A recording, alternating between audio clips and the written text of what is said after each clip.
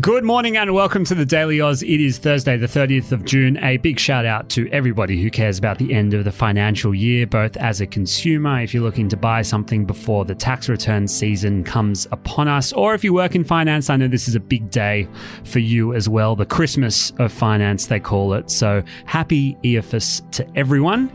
Billy, today on the podcast, we're going to be talking through the latest revelations from the January 6 hearings over in the US. It doesn't paint the best picture of President Trump, and we'll tell you why in the deep dive. But first, what is making headlines this morning?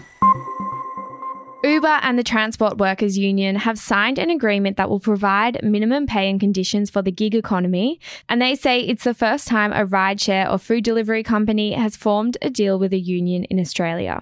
Tony Burke, the Federal Minister for Employment and Workplace Relations, said the agreement was a significant deal that recognises gig workers need more rights.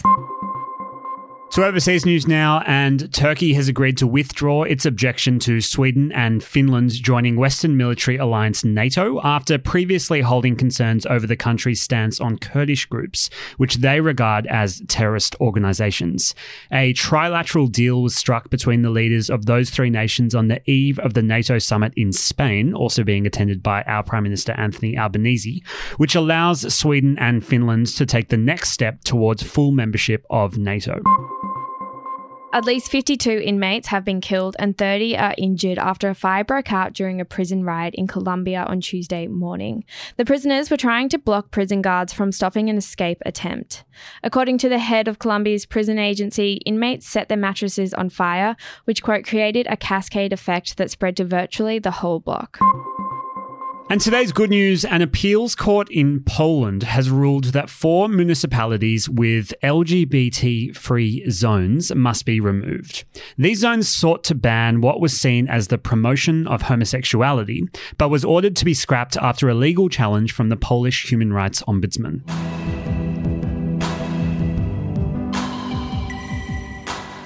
All right, Billy, let's turn our attention to Washington, D.C., where we've had a fresh batch of January 6 hearings this week after they began earlier this month. And I think there's enough here to bring our audience a bit of a check-in as to some of the revelations we've heard from the hearings. First, I want you to tell me what exactly these hearings are about and what the implications could be for the former President Donald Trump. So first, Sam, just quickly, the Jan 6 hearings, they relate to the events of the attack on the US Capitol in 2021. I'm sure many of you remember it. I remember being glued to my TV screen when it happened.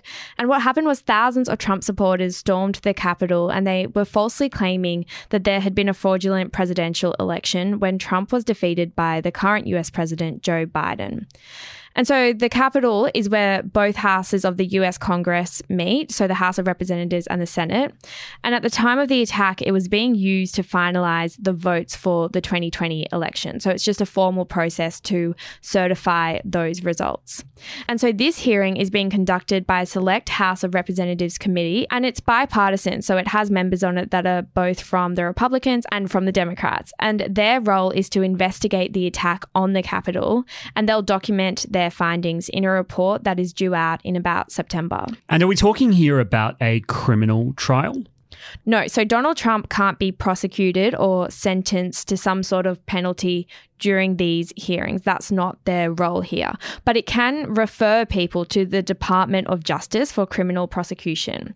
And so the US Attorney General Merrick Garland will ultimately make that decision on whether to prosecute Trump or not. And he has confirmed that he's paying close attention to these hearings, as is millions of Americans and people all over the world. I've seen some of the TV numbers for these hearings, and it's serious primetime viewing for a big chunk of America. Now, we clearly know the significance of these hearings. It's really, really important conversations for America and the world to be having. Why is it making news today?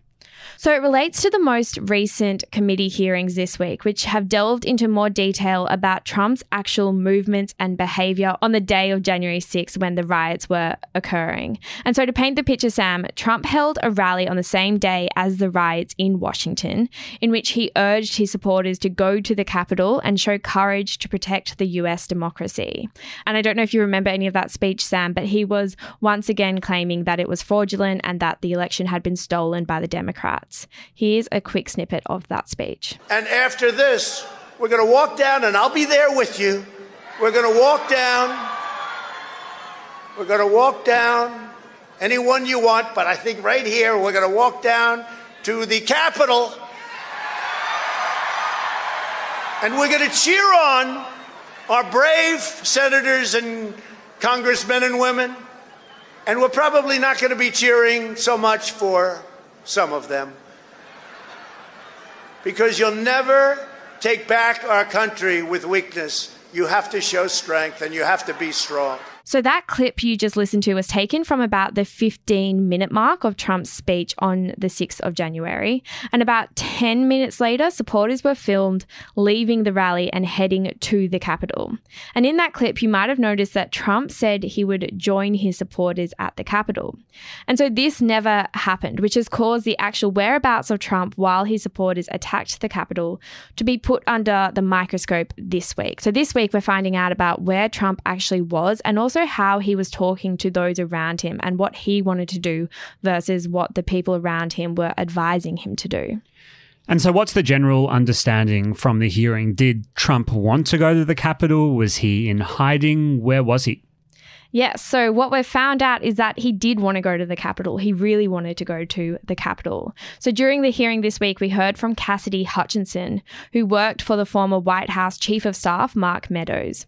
And in her testimony, Hutchinson said that Trump demanded that he be taken to the Capitol after his speech. And so she heard about this from another White House staff member, a man whose name is Anthony Ornato, who Hutchinson refers to in the clip you're about to hear as Tony. And Hutchinson is describing Trump's reaction to being told he would be going back to the White House and the action he took at the time against Robert Engel, who is a member of Trump's security team. And in the clip you're about to hear, Hutchinson calls him Bobby. The president had very strong, a very angry response to that. Tony described him as being irate. The president said something to the effect of, "I'm the effing president. Take me up to the Capitol now." To which Bobby responded, "Sir, we have to go back to the West Wing." The president reached up towards the front of the vehicle to grab at the steering wheel. Mr. Engel grabbed his arm, said, "Sir, you need to take your hand off the steering wheel. We're going back to the West Wing. We're not going to the Capitol." And Hutchinson went on to say that Trump used the arm that Engel wasn't holding to lunge at Engel's collarbone area. Not a great look for the former president. So if we zoom out a little bit, it's clear that the events of January 6 were the culmination, the peak of tension between Trump, his supporters, and his political opponents. Did Hutchinson, as this key witness in the hearings, shed any more light on the events that happened after the presidential election? Because remember, it was 2 months before January 6, or in the immediate lead up to the Capitol attacks? Yeah, so it turned out to be quite an explosive testimony from Hutchinson. She also spoke of Trump's anger when other White House officials didn't support his voter fraud claims following the election. So Hutchinson said that in December 2020, after the then Attorney General William Barr publicly debunked claims of voter fraud, Trump apparently threw his lunch against a wall in the White House dining room. And she said that she learned about the incident from the staff member who had to clean the tomato sauce that was dripping off the wall, which according to Hutchinson also left a shattered plate on the ground. And in her testimony, Hutchinson also said that Trump knew that his supporters attending the rally had weapons on them and that key advisors, including Trump's lawyer, Rudy Giuliani, thought something big would happen on the 6th of January. She also said that Trump saw nothing wrong with the treatment that then Vice President Mike Pence was receiving from his supporters who chanted to, quote, hang Mike Pence over his refusal to reject the election results. Now, it would only be fair in this podcast to hear what the former president had to say, because there's obviously been a lot of allegations put towards him. Now, we also know that he's banned from Twitter, which is the main way that he would communicate with his followers and with the media. Have we heard from President Trump? Yes, well, we also know that Trump isn't one to keep quiet. So Trump has replied to the testimony via his Truth social media platform, where he called Hutchinson's account of events fraudulent and a fake story. He also said that it wouldn't have been possible impossible for him to grab the steering wheel of a White House vehicle and said that he wouldn't want anyone with weapons to enter his rally. It's certainly been a tough 7 days and couple of months for America. There seems to be a lot of reckoning that the country is doing towards its political systems, its courts, and how it identifies itself as a democracy. That's all we've got time for on today's edition of the Daily Oz. If you enjoyed what you heard, we would love a review on Apple or a rating on Spotify. These little tiny things that listeners can do make a massive difference to us as an independent media company. Until then, we'll speak to you in July. Have a great day.